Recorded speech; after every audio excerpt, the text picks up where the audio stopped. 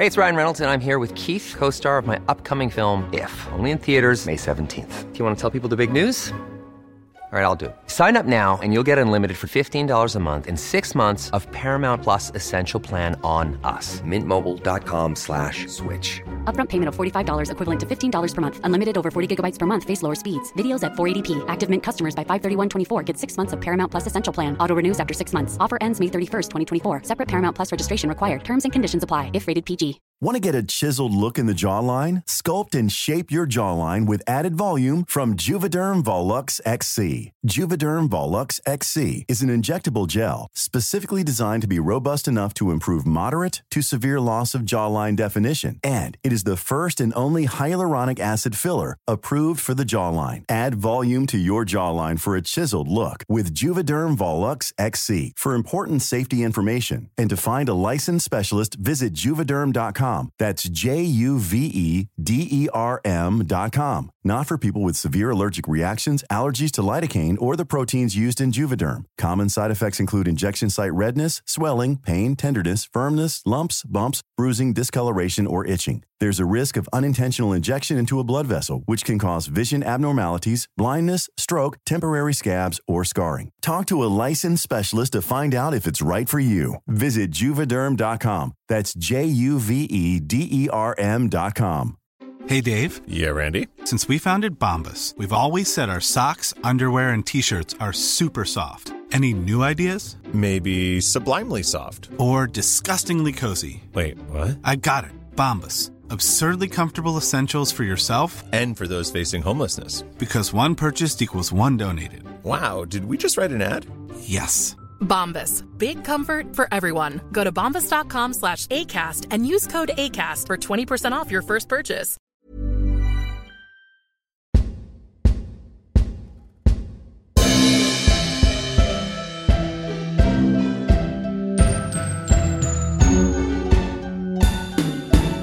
Really 007. So Bond leaves with the money to go to Hotel Tropicana, I've written here. Yeah, that's what it is.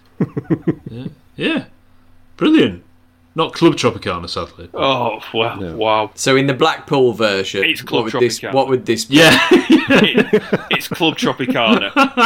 And we will be getting the rights to the on the soundtrack. Yeah. On the John Kell, played over now. The John Kell soundtrack will do its own version of Club Tropicana, yeah. Oh. Massive George Michael the ground floor Weatherspoons as well. Oh yeah.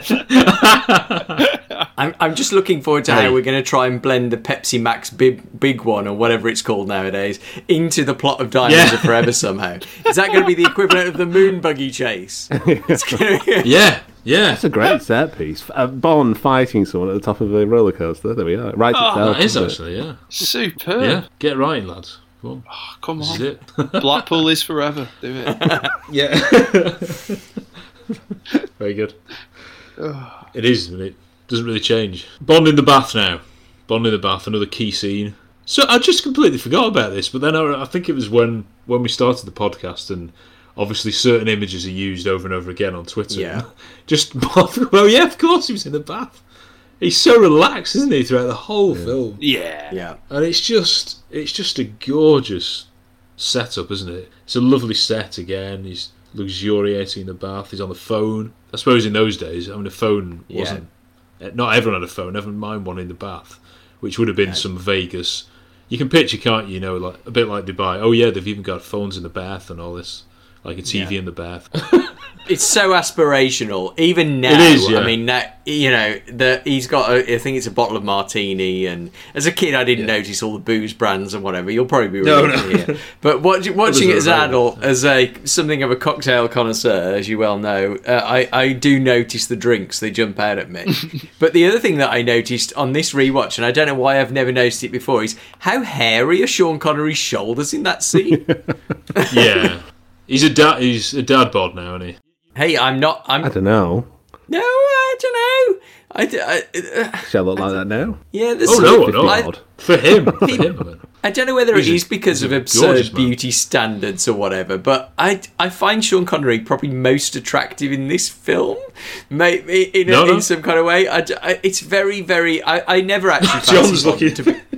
I know. I never actually fancy Bond, to be perfectly honest, as shocking as What? that may seem, considering we've talked about objectifying him and whatever. There are certain, there's George Lazenby's probably the most attractive, objectively speaking, but I think it's because, I've never found Bond very attractive. Are you too ingratiated with the character, though, maybe? Yeah, I think so. And I think that's it, really. So regardless of who's playing it, even when Daniel Craig steps out of the ocean, it's fun to holler at. I went to the secret cinema screening of Casino Royale, and everyone in the audience, not just the straight women, yeah, of course, was going, woo! When Daniel Craig would ever got his top off, it was that kind of audience. It was kind of fun. I usually hate that sort of kind of audience participation.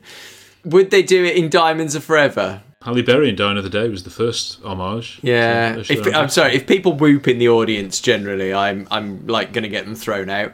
But there are the commode rules of cinema. Oh god! Oh my god! I am like Mark Commode plus 10.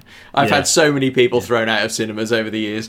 But like my mum. Certain circumstances, it can be kind of fun. But I'm not sure that people would be going woo with Sean in this film. But I think he's still a very attractive man. And whenever I always get the urge to defend him. Whenever someone says, he's kind of gone to seed a bit in this film. It's because of the way he looked when he was younger, and again, to mention Jennifer, she will back me up massively.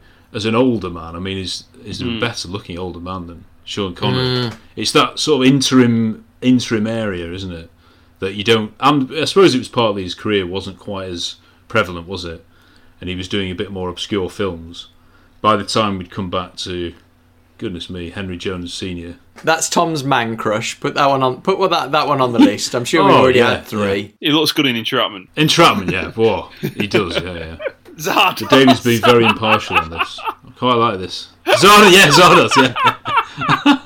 Not much left to the imagination. I have never seen. I've seen the shots of him in a red leather thing, and that's kind of enough for me. I think.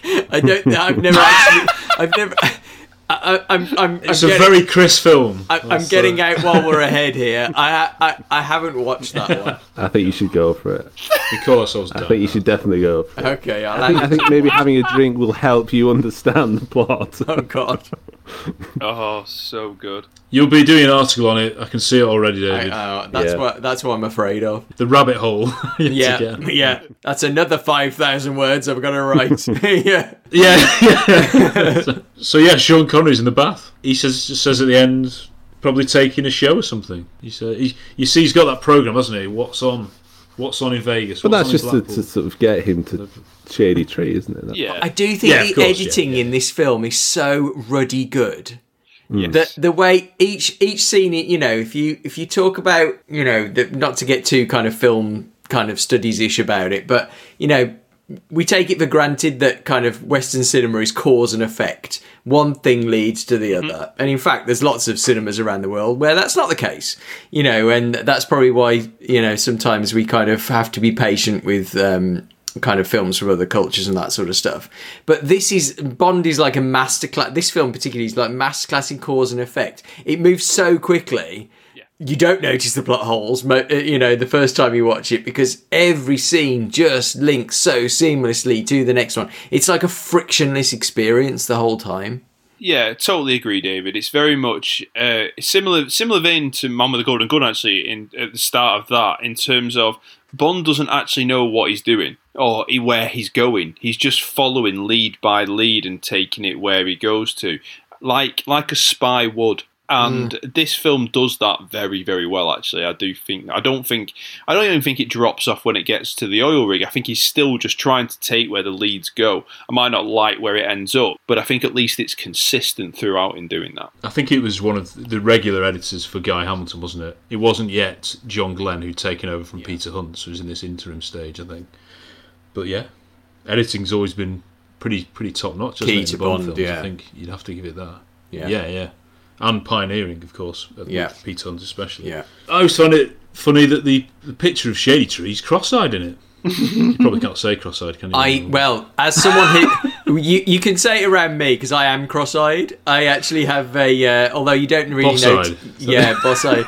Yeah, it is un-PC, but I presume Shady has an astigmatism, a more extreme version of what I have. So yeah, I had that, and things kind of tightened up during puberty. Let's not go there. But things sort of I feel really bad now. I'm sorry, Dave. Yeah, no. I always noticed it as a kid. I always notice his eyes because if I get tired or I've had too much to drink, you start noticing it, and I can actually force my eye to move. I'm not going to, it's gross. After a few hours reviewing this, you'll be both tired. Yeah, exactly. By the time we finish this podcast, that eye will just be over there. So, but it's interesting you say that because I've never noticed anyone else ever point that out, but I noticed it when I was a little kid because I could go. Yeah. Filming in Vegas mostly took place in hotels owned by Howard Hughes, who, of course, is probably what the link with all this was when they were thinking about it. That's probably why Cubby was having that dream and all that. And he was friendly, apparently, Howard Hughes, with Cubby. Yeah, the cinematographers said filming in Vegas at night, because they obviously had to film at night there, had an advantage because the illumination that you'd normally require for outdoor scenes was just there, wasn't it? Because of the neon lights. So it lent itself to that. Sean Connery said, and also, of course, the problem with that, I think when they were filming the car scenes outside, was that normally if you film something at night, there's no crowds, but at Vegas, everybody's still there, aren't they, just watching? And there are a few little cutaways, aren't there? You can just see everyone stood really still, just watching on the side. So Sean Connery, he absolutely loved it and made the most of his time on location. He said, I didn't get any sleep at all. We shot every night. I caught all the shows and played golf all day. Oh. And on the weekend I collapsed. Boy, did I collapse like a skull with legs. He also played on the slot machines. A scene was once delayed because he was collecting his winnings. Interesting, good fact that. I mean, no wonder he's enjoying himself throughout this film. It just sounds like it's one big party, doesn't it? Fair play. We now go to the White House. Classic Barry. And it was the Las Vegas Hilton which doubled for the White House. I presume that's the exterior. I don't know how much of it is a set inside. Some of it can't be, maybe, could it? But it looks quite authentic. Have you been to a Marriott's hotel? JW Marriott. Do you not think the picture of Willard White is almost identical to the ones you see in the lobbies of the Marriott brothers? On Twitter, I'll put them neck and neck. Okay. Right, I'm gonna get it in. That one's gonna go viral, Tom. Yeah. It really is niche. That is in the lobby of all their. Oh right. Okay, I know it's not painted. But for those appreciating this audio medium of podcasts, you may. What do they Google, Tom, if they want to play along at home? JW Marriott's portrait painting. I don't know. It's not even a painting. Photo. What is going on? Don't know. My cheeks hurt and we're barely. It's a painting of Willard White, though, isn't it? Oh God. Tom, I tell you what. Next time I stay in a Marriott, I will report back. Which may be sometime in. Yeah, please do. Decade. Every time you're please take a photo. Yeah. Get your photo next to the. That's going to be a thing. It's the same. And you'll have in your head. Anyone listening? Are you okay? Anyone listening goes to a JW Marriott, please tag Really 007 Pod and TJ Pickup. Yes. Every time. Willard White lives. Yeah. Oh dear. You'll agree with me when you see it, I tell you. So yes, we get Bond in a famous white tux. Which I don't know whether it happened since Goldfinger. I don't recall it in any of the intervening ones, no. I've got to say a white tux is definitely the way to go. Especially if you're a ginger like me. Yeah. You don't. A black tux just washes you out, darlings. So, definitely go for a white one. Yeah, there you go. That's licensed to Queer's fashion angle. That's the limit of there won't be another one because I have no idea what I'm talking about. Shady Tree, of course. We see him doing these sort of sleazy jokes. Very typical Blackpool pier Vegas, whatever. Well, he of course was Leonard Barr. He was a stand-up comedian, wasn't he? So this was, him playing himself. He plays the exact same role in one of my favourite films of all time, The Sting. Yes. Yes, John. I've made a note of that. Yeah. Very start. And obviously, when we do Blackpool is Forever, we just replace him with Roy Chubby Brown. It's nice and easy, isn't it? Yeah. Easy. It works. Even more offensive, I think. Yeah, absolutely. Yeah. But that's what they have at Blackpool. They do, yeah. That's what the people want. Yeah, Leonard Barr, this guy, the guy who plays him, he was nephew of Dean Martin. So another great Vegas link. You know, he has his acorns, doesn't he? The ladies who are on stage with him. One of them is played by Valerie Perrin, who, I don't know if you remember her name. She played Miss Tessmacher in the first two Supermans, the Richard Donner ones. Who I think she's brilliant. Well, do we like the jokes? Do we get them? I can't really remember them. I joke about Monopoly. Yeah. He's upstairs playing Monopoly, but with real buildings. I think that's a good joke. Yeah, that is quite hilarious. It's not Roy Chubby Brown level. Yeah. You know? The Rock. It's a good joke. And the thing is, I wouldn't open with it. Stand-ups in films, and they're often never funny. At least, you know, it's a quite decent joke. And the joke about Rock Hudson's body, again, it's a good joke. It's not aged terribly well. Yeah. No. Let's be honest. He's getting a lot of press tonight. You've been a lousy audience. I love that. The more I think about it, the more I think Roy Chubby Brown is spot on. Yeah, exactly. Yeah. The Deers would love that. They really would. We've got Saxby watching on. Bert Saxby. Yes, we do. Bert Saxby. Again, I'm sorry to have to tell you, he died the year after this was released. I'm afraid, Didn't they keep him on the film for longer, almost like a favour? So Cubby just wanted to pay him more, basically, because he was a bit of a legend as far as classic Hollywood goes. He appears so many times in westerns of the 40s and 50s. I was going to say with John Wayne particularly. Yeah. I think his most famous role though was Jack Driscoll in the original King Kong. So yeah. Incredible. Yeah, wow. But Bruce Cabot is his name. Classic American look as well. He's not in it terribly, isn't he? He's, like you say, he's there as a presence and remembered for his death, really, more than anything.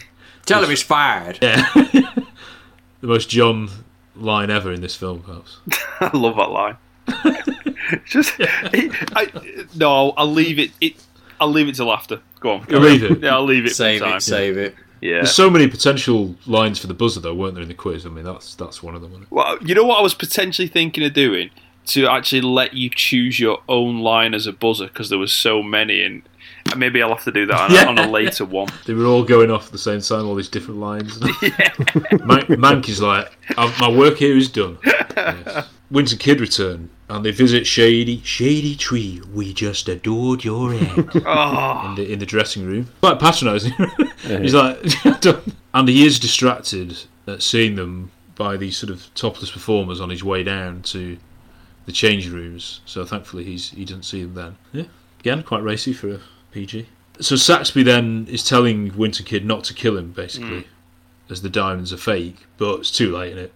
That's most annoying. Have you watched the deleted scene? Oh god, it's so horrible. I mean, thank God they cut it out, really, because it was, that would have definitely kind of troubled the censors, but they do the whole fake gun thing, like the Joker in Batman. It comes out as a bang, and then they fire again, and it just shoots him straight in the back of the head, and they don't bother cutting away or anything. It's like, okay. Wow. Yeah. The guy in Octopus is shot right through the head, which, we'll keep that, Yeah. Quite like that we don't see the death. Because me too. It's good that. It leaves. It was the right call. Yeah. Dear me. So it's almost like you're a comedian, we'll do a sort of joke on you. Yeah. You assume he's, I don't know, been strangled or something like that, because he's just there on the floor, isn't he? Yeah. But boring cinematic death, famously. So didn't need to. This is Math speaking. This is not me. Hi, I'm Rob. I'm Simon. And I'm James. We want to talk about those movies. Those supposedly bad movies. Those movies that bombed. To see if they weren't that bad after all, join us every other Tuesday on the For Your Reconsideration podcast, part of the Pod Dojo podcast network. You can catch us on iTunes, Spotify, and all your usual podcast apps. and it won't cost you a solitary bean, mate. It's like it's free. It's just like it's free. We then go into the casino with Plenty. The cameo from Sammy Davis Jr. was cut, apparently, at the roulette table. I mean, he's just like a sort of average guy, isn't he? He's like the ultimate average guy who's asking Plenty back to his... He's the typical trying it on someone out of his league. She politely declines. No, I think it's funny the way she treats him, that she's all like, "You're such a nice person," and, and the whole like, "Why don't you go take a nap?" Like, as if, like, she's his mother, Like, but he was like, what did he say? Something like, "I shot the whole ward," and obviously he's now out of all our cash. And she's like, "Come back to my place." I just think she's funny, and I love the way she's quite. I suppose usually it'd be she'd just like tell him to do one, but I like the way she's quite kind of caring and says, "You're a nice guy," and then she just moves on to the next bloke rather than going, "All right," kind of get lost. I think she's a great character. Yeah, I do as well. I think we have to have a degree of sympathy for her, because when she's found dead later on, it's genuinely shocking. At least it's another one of those moments which traumatised me as a child. It's probably the cremation scene and this within about 10 drowned women. Yeah, I'm finding her drowned later on is terrifying. She could have so easily been a one-note character. She must only have like 6 minutes of screen time. But she actually is quite memorable, and it's partly a name, obviously. Although, apart from the joke of obviously Peter O'Toole and the whole named after your father, perhaps, which is totally one of those that went over my head as a kid. Apart from her being Plenty because of her assets upstairs, what's the kind of what is the? Why is that supposed to be funny? What am I missing? I agree. I'm not sure I get it either. It's because he looks down, doesn't he, and looks back up. Named after your father, perhaps. Yeah. Yeah. Again, it's a lot. You get this in a lot of Bond films where it's more famous than it should be. There's a lot of signposting that this is a joke or a kind of a quip. Yeah, but if it doesn't quite land, you still kind of go along with it anyway, because you think, oh, this is its intention is this is a joke. So you kind of go, oh, okay. But obviously, it's to do with her having big breasts and making a joke about her dad probably having a big cock. Is that it? I'm glad you said that, Chris, because I've never thought about Peter O'Toole ever before. David's given us a very interesting... David, what a far more eloquent... I've always thought it's just because he's got a big willy. Honestly, that's I assumed that I've got because Lawrence of Arabia is one of my favourite films of all time. Oh yeah, so I love Peter O'Toole from that, and obviously he had quite a reputation. Which I say obviously I didn't know this as a child, but he did. Work his way through. There's that phrase again. Quite a few women, but he worked his way through even more booze bottles, and I'm assuming that's why the Plenty, because he drank a lot, and that's what I've always taken the gag as. Yeah, that's what I've always taken. Well, I say always, not as a little kid, but as soon as I watched Lawrence of Arabia when I was like 12 or 13 or something like that, and I knew who Peter O'Toole was, and then I vaguely kind of found out a few years later that he was a bit of a hellraiser. There's a really good book actually called by Robert Sellers, who writes Bond books as well, called Hellraisers, and it's one of them is him along with Peter Sellers and that kind of thing. And of course Peter O'Toole is in a James Bond film. Do you know which one it is? Is it your favourite? I'm presuming it's Casino Your beloved Royale. It is Casino Royale 1967, and it's a really weird joke that links back to a really awful film, actually, and I watched it just for research when I was writing about Casino Royale. What's New Pussycat? Terrible, terrible film. God, it's so... Sorry, the song is by far the best thing about it. The film is awful, but that starred Peter O'Toole, and then the same people then went on to make Casino Royale, and it makes Casino Royale look like an absolute masterpiece, that film. but honestly, it does. Seriously, you watch the two side by side, and all is forgiven with Casino Royale 1967. Peter O'Toole appears in both, and the joke in Casino Royale is a link back to What's New Pussycat, so it's all very kind of interrelated and whatever. But I don't think that's the intention here necessarily, but Peter O'Toole is a sort of a Bond. I think he would have actually been a really good Bond villain at some point. Yeah. I think he does fit into that world quite well, so I'm amazed they never managed to actually get him.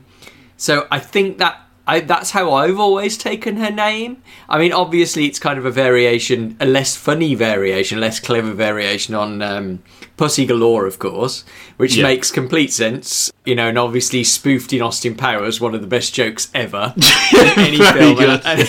And you know, which you kiss your mother with that mouth. And you have to say her name very carefully. Miss Vagina. Yeah. So not in the novel then, Ed. We're assuming plenty of time. No, I don't remember a character called a lot of vagina in the her as well, novel. Or Plenty O'Toole is in the novel. Yeah. She's not, no. Yeah, I mean, Natalie Wood, we touched upon her before with her relationship with Jill St. John, Robert Wagner and all that. But she famously, her sister, of course, was Natalie Wood. And yeah, it was Mank who suggested her nude shoot in Playboy, which was one of the reasons she was in the public eye. I say public, but yeah. So she turned down Easy Rider. Yeah, that would have been before this, wouldn't it? Which she obviously regretted. Yeah, 60. Is that 68, 69? Easy Rider, 69. Very late 60s. Yeah, and mainly worked in TV after that, including Fancy Island, the Hervé link, and others. Nice. This isn't her real name either. Svetlana Gurdina was her birth name. Oh, wow, what a name. Good name, that, isn't it? I know. It's nearly as good as Plenty O'Toole. Sorry. This is just background, so this is not... She's been married 6 times. I'm not having a go at her. Her first husband was when she was only 16 as well. So, sheesh. Has her information been written by Jill St. John? Yeah, well, yeah. She's dated Adam West, but who hasn't in this film? So... I think we've all dated Adam West at some point. Yeah. Warren Beatty. What was that? There was that story, wasn't there? That he'd slept with how many thousand women or something. And then Graham Norton asked him that. You know, when he was with... I thought you were going to say she slept with Graham Norton. No. She turned Graham Norton. That's definitely from Jill St. John's website. Yeah. She's quite present in the Bond online community. Yeah. I've actually been in a few live events where I always get really starstruck in those things, and I always get scared to ask any questions. But so God knows how you guys do with the, obviously, your Necros interview, which was amazing, and obviously your Anthony Stark interview. I would honestly just clam up, I think, in those... I suppose you must get used to it. But to begin with, I'm just like, I can't get my words out. And I've been in a few of those events where she's been in, and she seems like, regardless of what Jill St. John thinks of her, she seems to be a really nice person. And most importantly, she's actually a very ardent Bond fan who loved the Fleming books, and that she says that's why basically she was so desperate to be in the film. Wow. Because she really loved the Fleming novels. Very crisp. So have that, Jill St. John. Nice to hear that, though, isn't it? She hasn't got like a particularly big role or anything, but that she's obviously, and those actors are just like in it because it's a big film. She's actually knows what she's, all the baggage that come with Bond films, and like say, that's nice to hear. And we want you on, Lana, if you're listening. Come on the podcast. And Jill St. John, not at the same time. That's we'll all know. No, definitely not. Grudge match. God. Celebrity deathmatch. Sorry, go on. Yeah. Cut that. Lana with Love You All. One of the things with Plenty is, as far as I can think, is she the first death of an innocent bystander, really, in the Bond franchise? Like, she's a victim of circumstance rather than anyone who's been intertwined into a plot. Yeah. So I'm just trying to go through the films now. Tilly and the Mastersons, but they were getting the neck involved. No, they were definitely they were trying to kill Goldfinger, though, weren't they? Well, especially Tilly was. Yeah. I think you're right. I think she's. In fact, I'm trying to think of any other characters in a Bond film who kind of fit that description. At the end of the day, this is a girl, a happy-go-lucky girl who's in a casino goes and spends a night with a man and ends up dead because of it. yeah. Well, yeah, she doesn't. But it's quite tragic when you think of it. It is, yeah. Bond gets a kill. Yeah, I suppose he does. Yeah, back to the casino table. Bond puts on a 10k stake, which is obviously what gets her interest going. Yeah, I forget, he is still posing as Peter Franks, isn't he, at this stage? Lovely, really realistic, mumbling croupier. I wrote that down in my notes. I was like, he must be a real croupier. Yeah, because I have no idea what he's saying. No. Look at ladies. Yeah. Like the one in Casino Royale, though, he's too good at his job. He must be an actual croupier. Yeah. Presumably the recent one. Sorry to not your favourite. No, I knew what you meant. Bert Saxby sees the slumber, my favourite logo, sees the slumber money, so vouches for Bond. Mr. Frank's credit's good. The crisp, famous line. Not really. She, craps out in terms of loses her chip. Is that a phrase? No, it is now. It is now, right? Okay. I should do this, shouldn't I? Should be the new Mank. Yes. So Saxby's on the phone to Willard White. There's sort of shots of him, aren't there? He's almost presented a bit like Blofeld, really, watching on, as in the original Blofeld. It's quite complicated what they're talking about. I've written it here, but that's just me. It's more about the diamonds, and I don't know whether anyone else can remember or help me here. I can't. Yeah, there's just some talk. Because he says they still think it's Peter Franks, don't they? Except Blofeld obviously recognises who it really is, and that's the brilliance of that movie. This is Blofeld, though. Yeah. I've written some dialogue, and I assume it's attributed to Plenty O'Toole. You handle those cubes like a monkey handles coconuts. Is that? Would someone say that? I've written it down, and I've not written who actually says it. I assume it's her, isn't it? I'll be honest, I don't. So good at... This might be my limited understanding of zoology, but I don't associate monkeys with coconuts. It's not the first thing that springs to mind. Yeah, so Plenty is impressed that he's won 50,000. He gives her a tithe, doesn't he? He gives her 10%. You're a terrific guy. A little weird, but a terrific guy. Are you being sarcastic, Plenty? Are you okay? She offers him a drink. She's hitting on him, isn't she? Oh, yeah, too. Yeah. Another deleted scene where they have dinner together, and there's you can see why they cut it, because there's really weird, and there's a continuity error as well. There's a really weird, person on, playing a harp on a swan boat thing going past them. And it is on the DVD, and it's it does not move the story along at all. No. So you can totally see that they just shot it because it was hey, let's go for dinner and we'll shoot a scene sort of thing. It's that kind of, even though the editing is very tight in lots of ways, you also get the feeling that, they kind of had to assemble it later on because they had so many extra bits and pieces. So it's not because the way it cuts in the film is almost like he's paying her for sex. Yeah.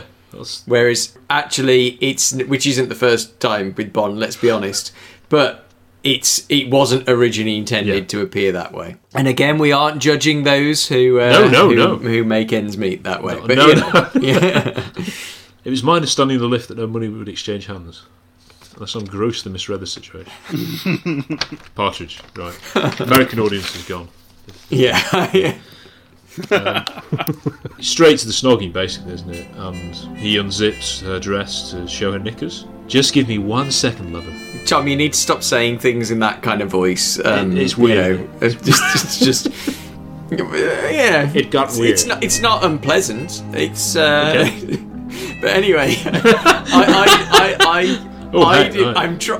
I've gone bright red here. Fortunately, you can't see. The shot of her in the doorway. The framing is. This might be a bit of a reach, but the framing is a bit similar to Tomorrow Never Dies. Yes, I suppose it's the best where he takes Paris Carver's dress off. Yeah, I suppose it's the only way in a PG you can show a man taking off a woman's clothes in one movement. Yeah, without exposing her to the camera. So, but it's. I can't think of another time that exact framing is used in a Bond movie. Yeah.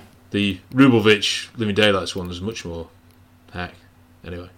Yeah. Hi, this is Anthony Stark. I played Truman Lodge in License to Kill, and you're listening to Really 007. Yeah, so we're in the bedroom, and then she goes off, presumably just getting changed, and Bond turns on the light to reveal Mark Lawrence et al. He's very crisp. Great dialogue, yeah. The hell is this? A pervert's convention. Pervert's convention. I've got friends in these That is like surely that has to be the best line in the whole film. But like Bond saying, "I'm afraid you caught me with more than my handful." Yes. Yeah. Yeah. Didn't get it as a kid. Yep. Nope. It's so, how did they do that shot of the going into the pool? It's just I know it was a stunt for the last bit, but still, it's pretty impressive. just chucking somebody into a pool. Yeah. Manhandle someone out a window. I know. I suppose that they must have shot it a lot lower down than it looks in the film. Exceptionally fine shot. I didn't know there's a pool down there. More lovely when you first walk in. More lovely John Barrett. Oh yeah, twinkling. Yes. It's very subtle. Lovely. It does boggle the mind a little bit. What would a pervert's convention? I don't know if we want to go here, but what would a pervert's convention be like? I'm just like, So she assumes that there's some kind of. They're all there to participate. Or I don't know what she thinks is going on, really. They're all waiting for her in a room, aren't they? It's a bit... She doesn't assume. She's not from that world. She doesn't assume they're going to try and kill her, does she, I suppose? I've got friends in this town. Yeah. Yeah, also quite confusing because the last time we see her is surviving in the pool landing. But then the next time we see her, she's in a different pool. Yeah. Dead, which is, as a kid, I was like, what? Yeah. Sorry about your fulsome friend. Babyish. That's a good line. Well, Fulsome.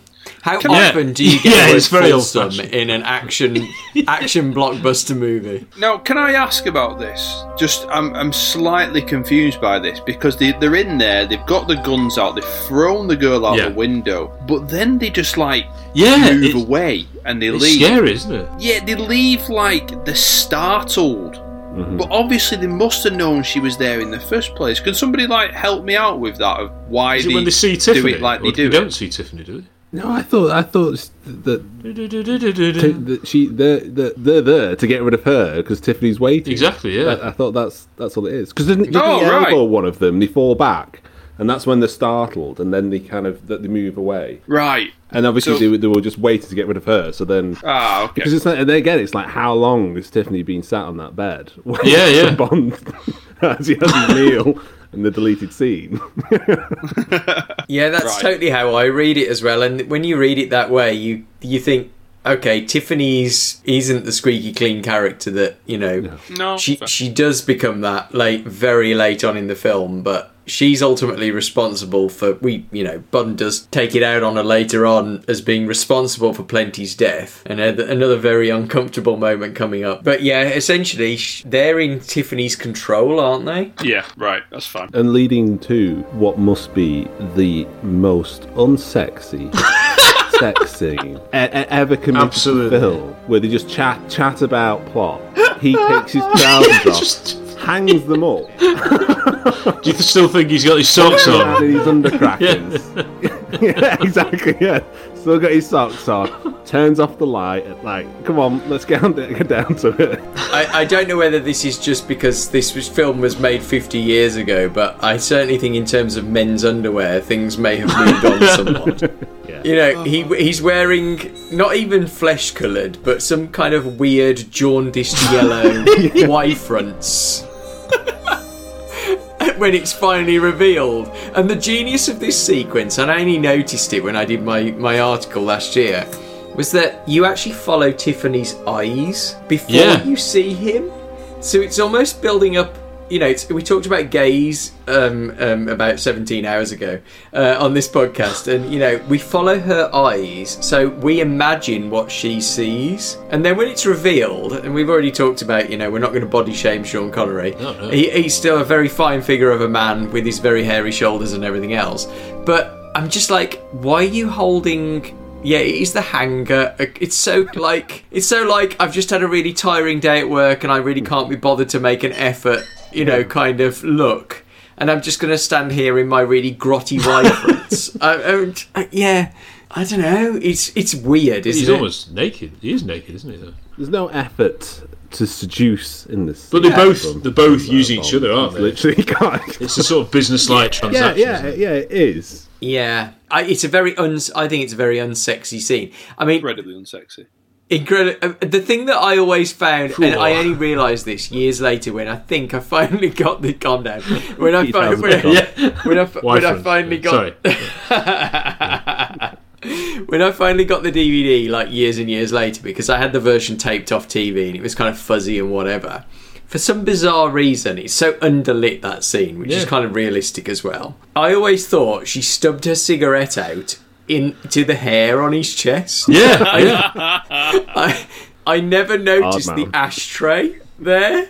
I was just like, is Bond just like showing he's really hard, that he doesn't mind a cigarette being stubbed out into his chest hair? And like Rosie Carver. And is she just being really cruel? Got these. And I thought it was some kind of, borderline S&M sort of thing going on between those two. So I was kind of annoyed when I turned out there was an ashtray there all along after years of watching that movie.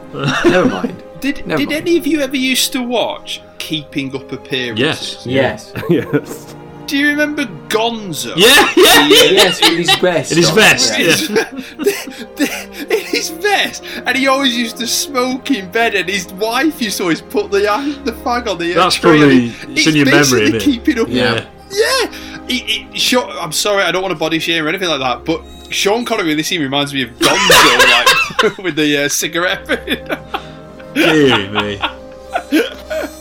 Great characters. Great comedy characters. Yeah, brilliant characters. Yeah. And like with the scene, there's some nice back and forth. Yeah. In dialogue. Dialogue's great. And then sort of post Portugal kind of the scene where she's like with the cigarette. Yeah. Where they're being a bit like Bond seems a bit wistful. He's like, I know a good tailor in Hong Kong. Like he's kind of It's just a lovely bit of acting from Connery. He was like, I know a good tailor in Hong Kong. I love that. She's sort of offering to get him out of the whole thing for a 50-50 split. I think you said that. I've put down here, Bond sounds a bit bored with her. He's not looking at her, is he, really? He's sort of just taking it in. Circus, here we are. We've had the casino, we've had the stand-up, we've got some circus now. The owner of this circus was a Bond fan, and apparently he made a cameo. I don't know whether he's the circus guy which opens the scene, but he is in it, apparently. And another famous John Barry cue. It's not the best circus scene, of course, in a Bond film. Octopussy is obviously. Thank you. But still, yeah, definitely. It's obviously not Francisco de Fearless. It's the Flying Pelusio or something like that. Is it? Pelusio? I can't. Something like that. Yeah. Anyway, it's Dick Grayson from Batman Forever. That kind of acrobatics. Yeah. Bond and Felix have got a box, haven't they? Just watch Tiffany basically arrived with the diamonds, or trying to get the diamonds. Can't even remember what it was now. A mouse with sneakers on couldn't get through. Another one of these kind of lines. There's a CIA agent posing as a croupier, of course. A guy with a suit on, a microphone. Tiffany's giving the card. Hamilton. Yeah, Hamilton. Yeah. Guy. Yeah. I'm obsessed with Hamilton. One of these brilliant characters like Adam that never gets a word to say, but just sticks in my head. So it says, doesn't it? Why don't you play the water balloons to get her to go over there? It's so childhood again. This I didn't know. We mustn't have known what was going on. And then there's incredible circus performer spinning on a mouth. I mean, I don't know. Absolutely unbelievable. Oh, yeah. Lovely music going on while that's happening as well. John Barry can sell anything as glamorous. Yeah. Oh, yeah. Again, to go back to Jill St. John, her performance, which is with the water. I love this bit. Yeah. Just how disinterested it is, absolutely makes the scene. She's chewing, isn't she? It's just like, and that kid as well. Oh, again, the dialogue between and the guy who's behind her, so like winner every time. Little Laddie, a league, aren't you? Yeah. It's so good. Annie Oakley on the end. What an eye! I want to shoot that guy with. Who's she, Blow up mother? your pants. Oh, I hate him. I hate him so much. I'm sure my brothers will say he's like me as a kid. But. I hate him. What a brat. But when watching his kids, hang on, that's unfair. Why did she win? And, alright, okay, it's a fix, guys. Because the diamonds are obviously inside the stuffed toy, aren't they? Is it an elephant? The ugliest stuffed toy in creation. It's like a knockoff Dumbo type thing, isn't it? Some kind of weird pinky greeny elephant monstrosity, and obviously it's there to so we can kind of follow it through the scene. But I'm just like, dear God, that is an ugly stuffed toy. Coming to the 007 store soon. Well, yeah. In between that and arguably a scene as scary as for us as kids as the cremation scene is quick little cutaway of the elephant playing on the slot machine. Did you notice even the elephant's got diamonds on and does some like roar when it wins? I mean, I'm sure the Wizard of Oz, the Fleming people are going to be absolutely hating stuff like this. They must be, mustn't they? I love it. In keeping with it's Vegas. That's the sort of thing you would see. I love it. I think it adds to the... What shall I say? It makes it more scary for me. It's such... no, what I mean... No, I don't... It's a very scary scene. Isn't it? It's unsettling. Mm-hmm. It's unsettling. Everything's an elephant quite right. winning at that. You just think, what's that about? And it's completely in keeping with this unsettling film. Yeah. Oh, I have no problem with it. It's very effective. That's the way I might be jumping ahead about 20 seconds in the film here, but we're going to get to a part in a moment where a woman transforms into a gorilla. It's so scary. The second scariest bit. It's awful. I mean, we've already established that there are very problematic elements of this film, and this is where racism comes in. So we will kind of move past how on earth they thought it was a good idea to even go there. Did anybody hear where the announcer said that Zambora's from? Nairobi. Oh, right, okay. He actually says Nairobi, South Africa. Whoa, dearie me. No. That's actually what he said. Oh, my God. Maybe it was intended as a satire on, ignorant views, I don't know. As with anything in this film, and I'm not giving it a free pass, we've got sexism, racism, homophobia, whatever. I think it's just throw it all in the mix. Everyone's offended. Equal opportunities discrimination. Yeah, everyone's offended. Yeah, well, roll up. So it's like, and I'm not trivialising any of those things. No. Obviously, as we've been, as we've pointed out many times, and I think listeners will appreciate, where we're coming from on this one. But the whole thing is just so daft. I don't think you can really take any of the phobias in these films as intentional. Yes, they should have really known what they were doing, and they should have known better. But it's just so ruddy silly, honestly. Obviously, you've got the worrying sort of African woman turning into a gorilla for what it's terrible. But you've even got a bit of casual. It is. You just put it in a sentence like that. It sounds absolutely my God, dreadful. What are they doing? Oh no! You've even got a little bit of casual racism. A guy with a fake German accent. God forbid something should go wrong here. Get out of here. Get the hell out of here. Wake, my beauty, wake. The kids do look scared, don't they? They look like they're actually watching this and being terrified. Except there is one lad who looks absolutely like he's about to wet himself with laughter. There's always one. I love that kid's face. And I think I kind of create this little... I'm getting as bad as John now. I'm creating my own narrative here. But, I always think that the girl in front of him is his sister, because I would have been this brother. So the girl in front of him is his sister, and she's terrified, so he's enjoying her terror. Yes. So he's like laughing at the fact that she's so scared. Yeah, I love that little kid's face. He's like priceless. I love it. I just love this. What a weird film. It is so weird. It is like we've got... Have you ever seen David Lynch's The Elephant Man? Oh, yeah. It's a bit like we've kind of slipped into that kind of territory for this segment of the film. I'm tempted to do an impression of The Elephant Man, but that could come across as extremely offensive. So no. Hey, the producers of Diamonds Are Forever would. They would. Tiffany uses the panic of everyone sort of going out as a chance to sort of escape, doesn't she, the CIA attention. Lovely different Barry Q that And Felix, after he said not a mouse with... Even a mouse with sneakers couldn't get by. Oh, sorry, yes, we have actually lost. Yeah. Is it Plenty's death then? Yeah. Yeah. Yes. Apparently Lorna Wood struggled with the scene because she had to have her feet tied to a cement block on the bottom of the pool for hours and stuff. And I wonder why she struggled. Yeah, well, I mean, doesn't everyone love being half drowned by being tied by at the bottom of a swimming pool? It's awful. She had to pull on a rope to sort of get up to breathe between takes. Apparently the pool was steeped in a way, because it was steeped, it made the block that she was on move deeper and deeper with each take. And eventually she was submerged once. It's not funny again. And only noticed by onlookers who basically had to come in and rescue her before she would have been drowned. And she was a diver as well. She was a certified diver. In, I suppose, most people's hands, it might have been completely traumatised. She said it was pretty uncomfortable when she had to be pulled out. So it's only like a 5-second shot, isn't it? Although it is very scary. It's a harrowing shot. I think it's the white shoes that do it for me. The fact that it starts with the white shoes and looks so very innocent dolly shoes kind of thing, and really give that kind of girl next door vibe in the way that she's dressed. This is just so unfair. Really, really harrowing shot.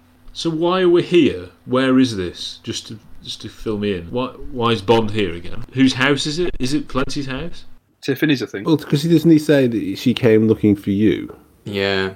It's Tiffany's house, we presume. That's why she said, "Why the hell is my black wig doing in the pool?" Right, yeah. Which again is like a great piece of dialogue because it's sort of throwaway, and then there's the drama of actually realising it's not a black wig. Yeah. It's a dead person, which I think works really well. Do you think that's why, I don't know whether they said this earlier, do you think that's why we have all the wigs in the first time we meet her as well? And I suppose that explains the mistaken identity thing up to a point. So Bond manages to catch up. Tiffany's there, of course, now. He's poolside. It was actually, when I watched it last time, it was on the ITV recorded version, it cut just up to where the face, it didn't show a face. Oh, see, this is another one of those times when I recorded it off TV when I, in the 80s, 90s. When he says, "Where's the stuff?" It cuts to the ad break. Yeah. So literally, that's it. Literally at that point, I'm just like, "Oh, it's time to go and make a cup of tea." Yeah. And then I'm amazed when the DVD carries on. Yeah.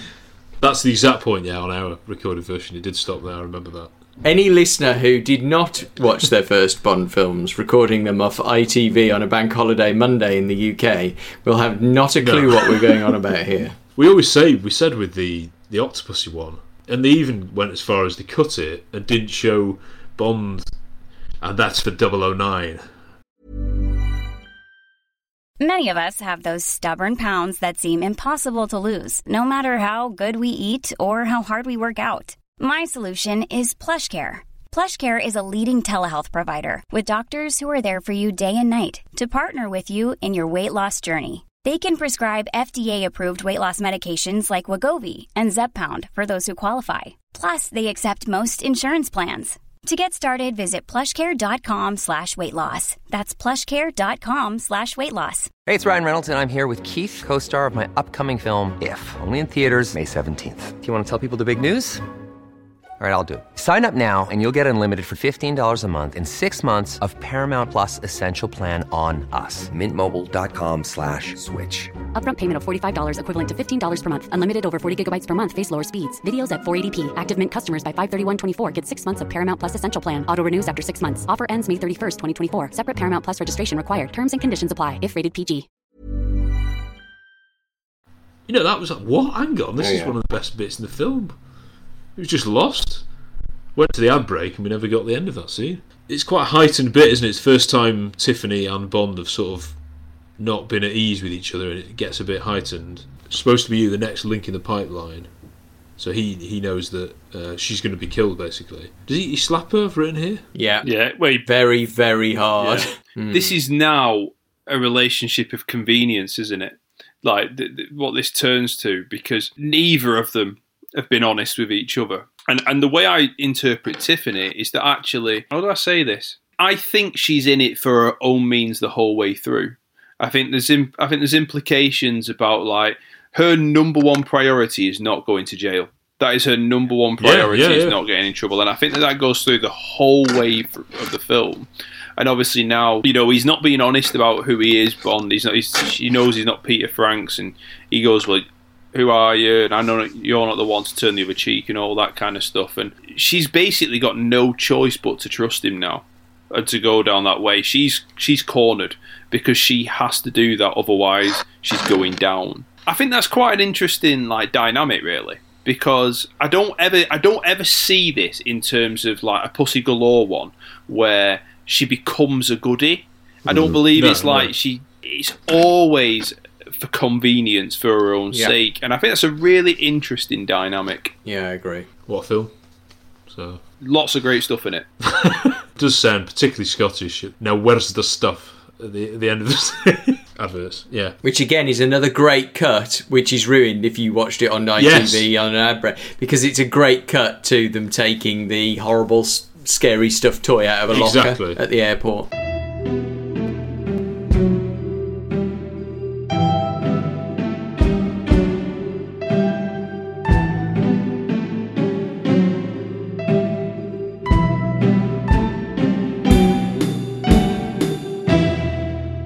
Yes, it's wheeled away into a van. Bond is now in the famous red Ford Mustang. He's following this van to the gas station.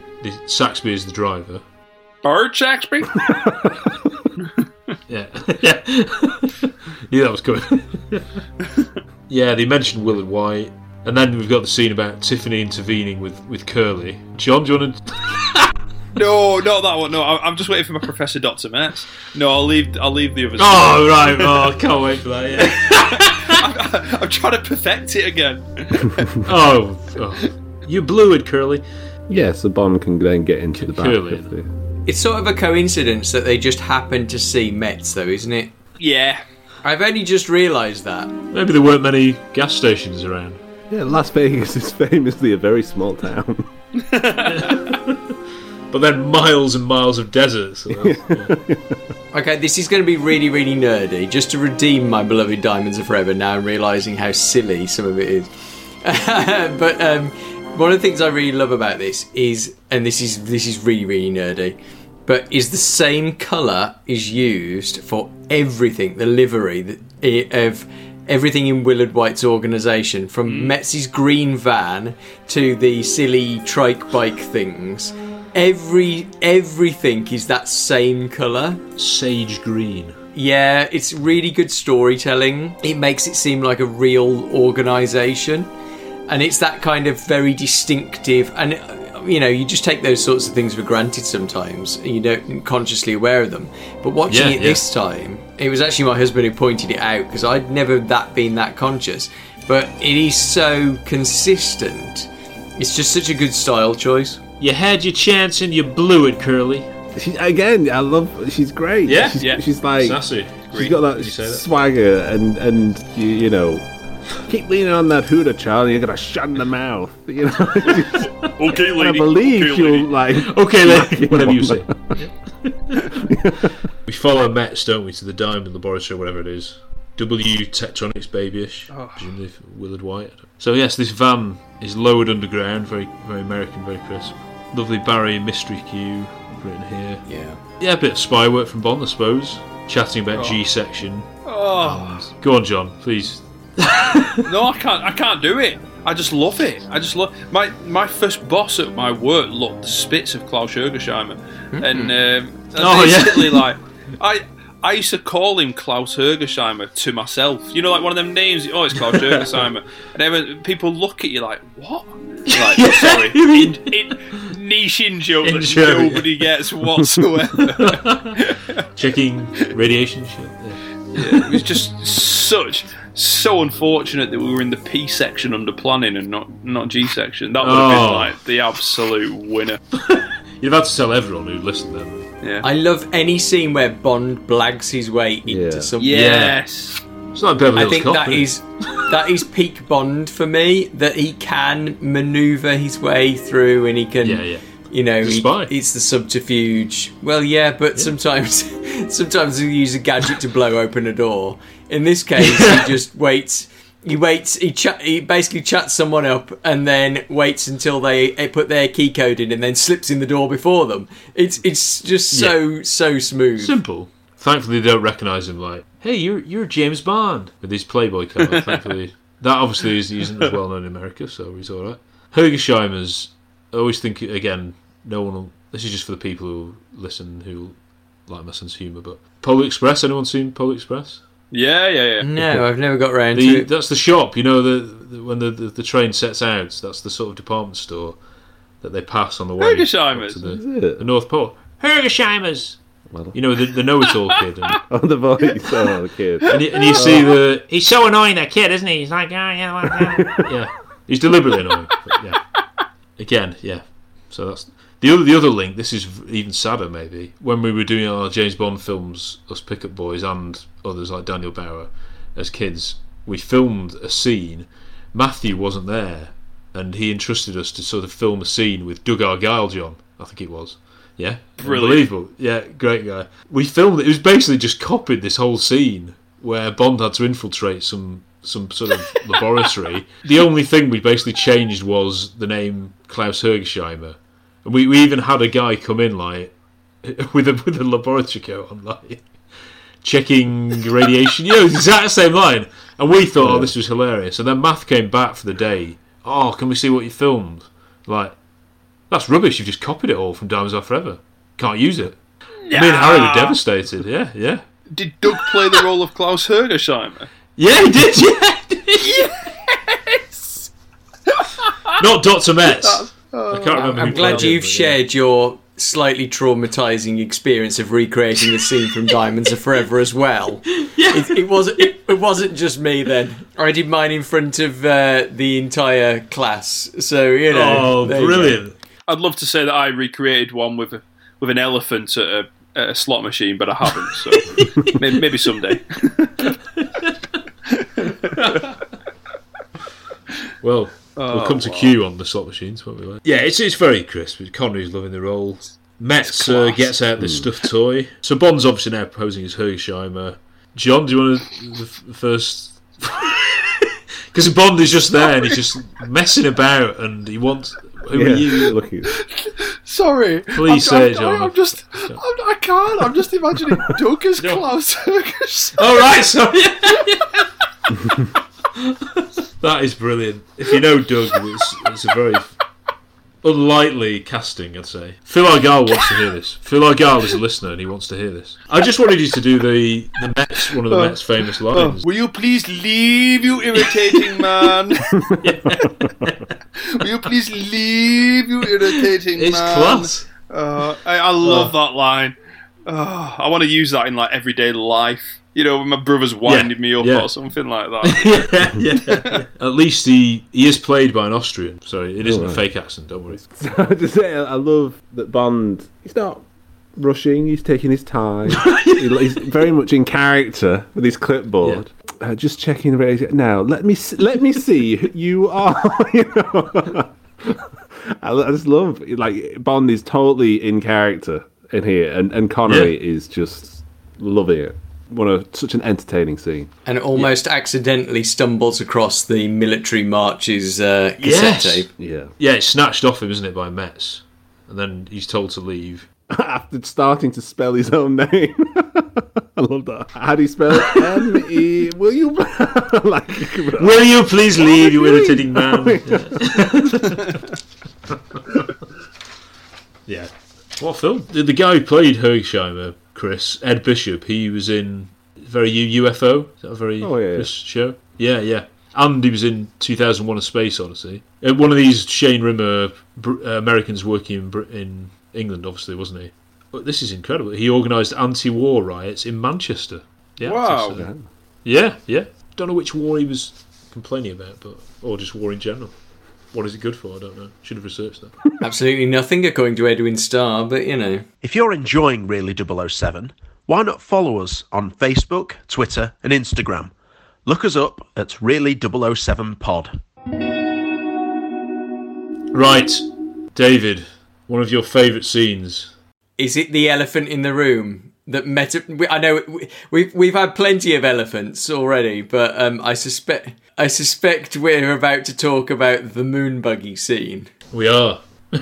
Okay, so the moon buggy scene is one of my favourites. And I know it comes under a lot of scrutiny, this one, but I actually think it's a genius idea. I know it's really kind of more played for laughs than anything else, but this is another one of those moments where I think Bond uses whatever is available to him, and I think it's actually quite practical to steal a moon buggy and drive it across what is essentially the same as a lunar landscape, which is the desert. Obviously, there are lots of questions around this scene, and I know lots of people have tried to answer them, like, why are the people moving so slowly? They continue to move slowly. Yeah. So presumably their suits are I don't understand much about astronaut training, but I imagine nowadays they tend to do, probably did it then actually, in a swimming pool to simulate gravity, but lack of gravity. But presumably they've got like weighted boots and all that sort of thing. But even so, it still doesn't make any sense. But it is wonderful all the same. How do you guys fare with the moon buggy scene? For the sake of the listeners of the podcast, I'm just about to show my thoughts of the moon buggy scene by showing my replica of the James Bond moon. Oh my god! I want that. Is that? It's got the arms as well. It's got the. Oh my god! When you put the wheels, when you put it across the floor and do the wheels, the little thing at the back twizzles as well while it does it. It's brilliant. Oh, this is the red brilliant. Ball thing. Yeah. Oh, I love it. It's absolutely stupid, but it's pure entertainment, and I would never take it out of the film ever. It's iconic, innit?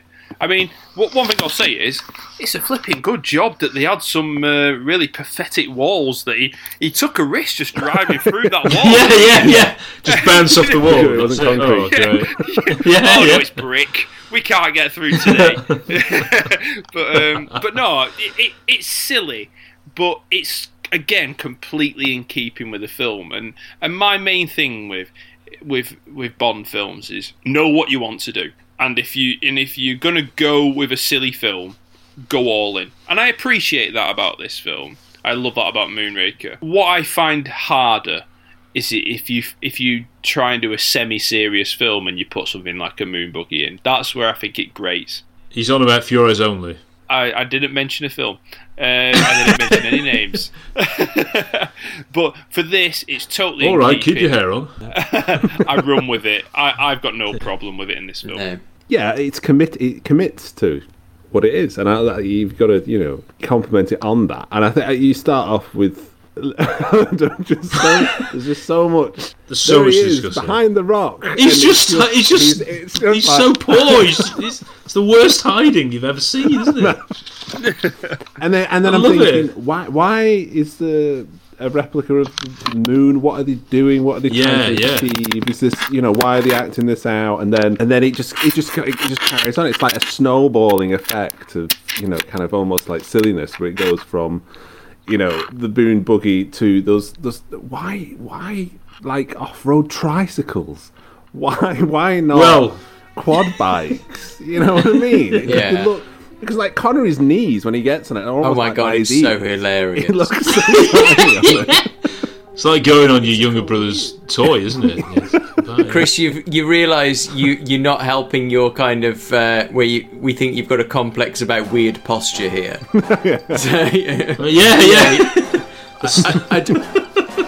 I don't think any of us can miss the fact that Connery he's like getting on like a child's plaything, isn't it? It looks cool though when he sort of comes off it, doesn't he? Oh yeah, when he jumps off and it carries on. Yeah, that is pretty cool. That is pretty cool. Is there a slightly sort of comical score from Barry over the scene? It's a little bit. Definitely. Oh, it's brilliant score. Silly, yeah. I love it. We used it in one of our end fights in our Bond. Oh god, is this another vaguely traumatising childhood memory? I love that. I live for these. It was quite effective, actually. How old were you when you were making that? It was a bit of a copy off the Stromberg. Bond shot me. I think Mathers Bond in that one, possibly Daniel, and shot me through this massive tube, a bit like Stromberg under the table, and I did the most theatrical dive ever, to the score of the Moon Buggy ride. Please tell me this footage exists somewhere. It does somewhere, yeah. I think Harry did a DVD conversion, so... I've just asked Matt if you've got any archive footage of Doug, and he says, unfortunately not, so... No, well, there you go, yeah. Scrubbed, yeah, it was, yeah. They're buried in, was it near the motorway? Was that the Wicker Man where they ripped up the film and buried parts of it in something like Kent? Yes, there was like, there was the original, director's, well, the original cut, yeah. The negatives were burnt and buried or whatever. It's so good, yeah. I love the music. I don't think it's that comical. No, I'm not saying it's bad. I'm not saying it's just, it raises an awful lot of questions. Like you say, if you took it out, yeah, I'd love it. Yeah. What do you think the Blackpool alternative would be for driving away in a moon buggy? In a Dodgem car? Lytham St Sam's? I don't know. Yeah. Fleetwood? Hello. Donkey ride. Gotta be a donkey ride. Yeah. Doug's coming back for Klaus Ergerschau. He's signed. I'll offer you what you want. You can have the $1 million that Connery had. You can have your charitable foundations. He's in Scotland, Doug, of course. Anyway, right. Just going back to the design of the moon buggy. It was inspired by the actual NASA, it's called a lunar rover, you know, the thing obviously on the moon. But the producers didn't find the design outrageous enough, so they added like the arms just to make it a bit more quirky or sexy, I suppose. It was capable of David's face. Sorry, it was capable of road speeds. Sorry, sexy. I'm stopping you there. Sorry, sexy moon buggy. I'm trying to big this up. We love this, David. Sorry. Okay, you know by now I'm pretty broad-minded, but okay, all right. Sexy robotic arms, yeah. Come on, David, that is sexy. That is well sexy. Come on. Put it away, John. Put it away. Put the moon buggy toy down. Right, yes. Put the moon buggy back on the bookshelf. Ken Adam, I think, came up with the design, and they had to completely change it just because of the heat in the desert. The tyres were getting ruined and loads of them were being broken, and I think it was an absolute nightmare to film by all accords. Before we get there, though, like we say, Bond's hiding behind the moon rock. He boards this thing. He smashes through this. He needlessly, of course, smashes into the security hut just to get out. There's no real need for that, but it's very this era of Bond, isn't it? The chase, crash, smashing chases with cars piling into each other, and like Live and Let Die is full of it, isn't it? And see, arguably, this did exist in... I've always thought this was the first one, but actually arguably it existed in Honor Majesty's as well. The ice ring. The stock car. Yeah, the stock car, sorry, yeah. And I know there's a very different feel to that, but this... And there's a reason for so much car smashing in that. But Live and Let Die is conspicuously, it's all that Cannonball Run type, that kind of Destruction Derby type stuff. It is excessive. And is it something to do with Ford paying for all the cars? I'm sure I've read something along the lines of those, Some of the dialogue in the car is great as well. Where is it Bond? Just relax. I have a friend named Felix who can fix anything. Is he married?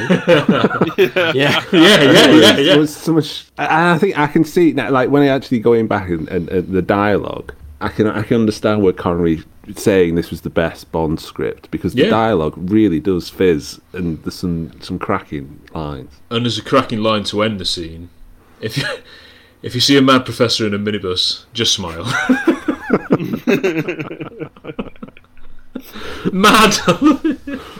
As in angry, which he was, yeah. It's a great line. So then we go on to the first car chase. I'm not to say the car chase is famous, but the stunt certainly is, that's coming up. They managed to get the streets as empty as possible, because you would imagine it'd be busy in Vegas at night, only through the collaboration of Howard Hughes, because I think, again, like he owned most of the town, didn't he?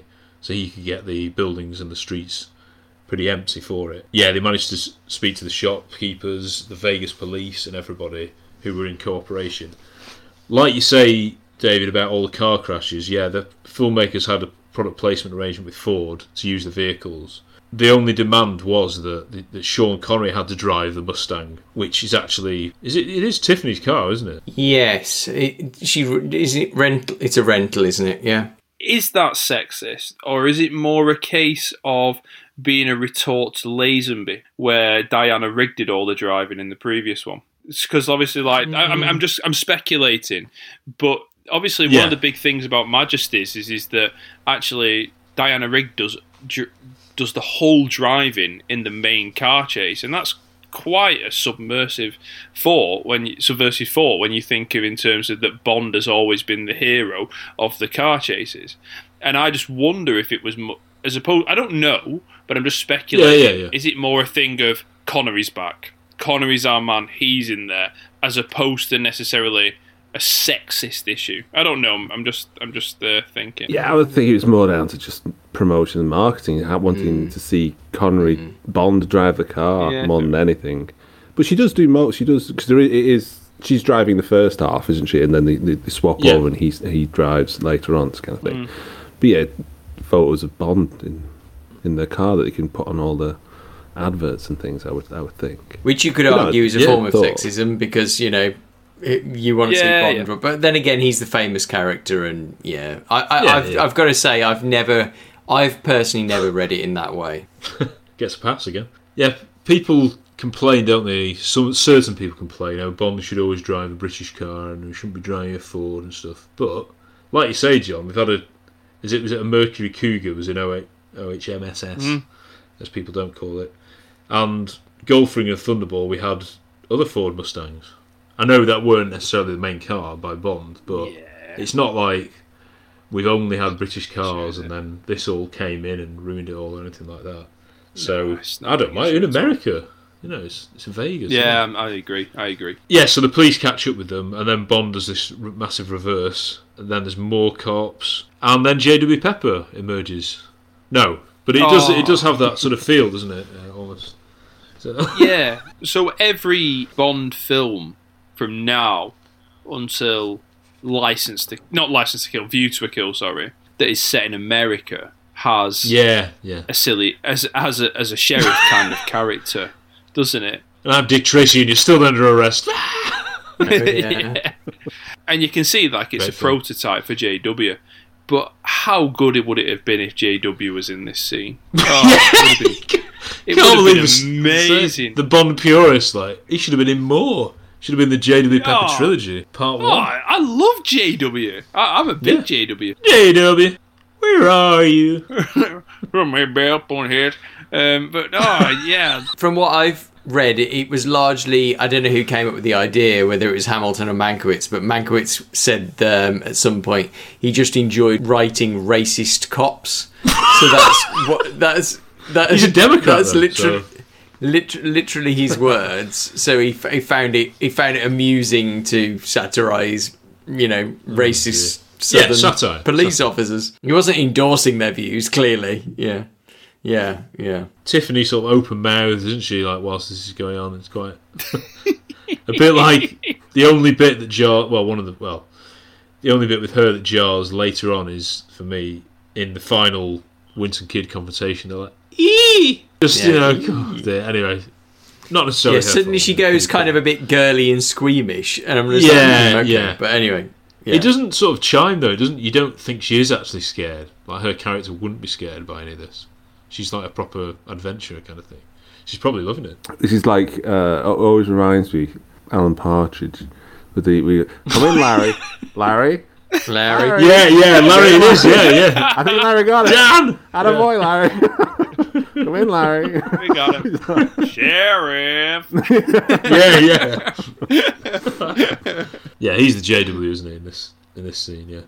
There's like a weird sort of chase in a car park, isn't there, where they're sort of going round and round in circles. That's where things get really excessive. You just think, really? Is this necessary? Yeah. There's a little ramp, isn't there, that had to go over several cars. That was actually one of the toughest scenes, apparently, to film. The hired stunt driver couldn't perform it, couldn't do it, and wrecked about 2 or 3 cars.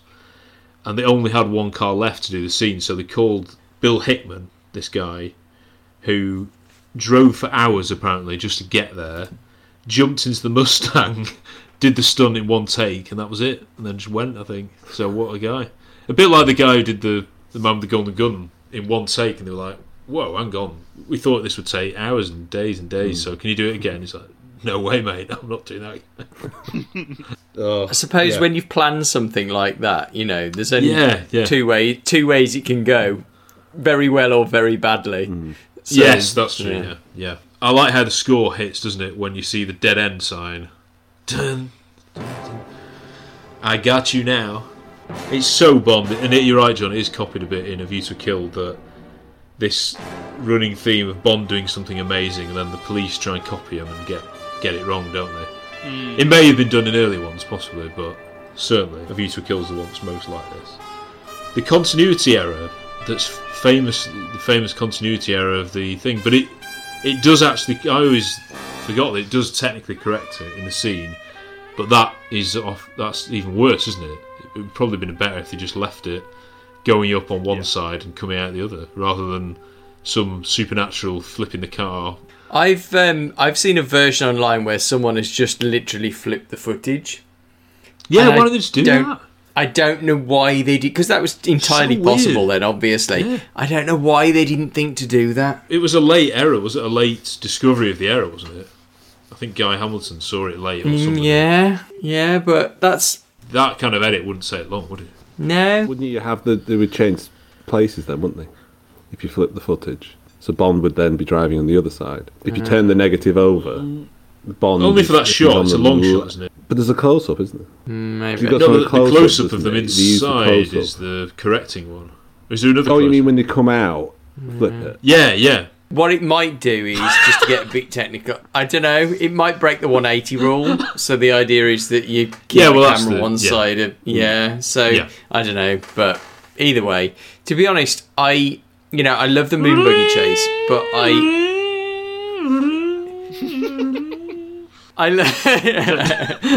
that was actually uncannily good.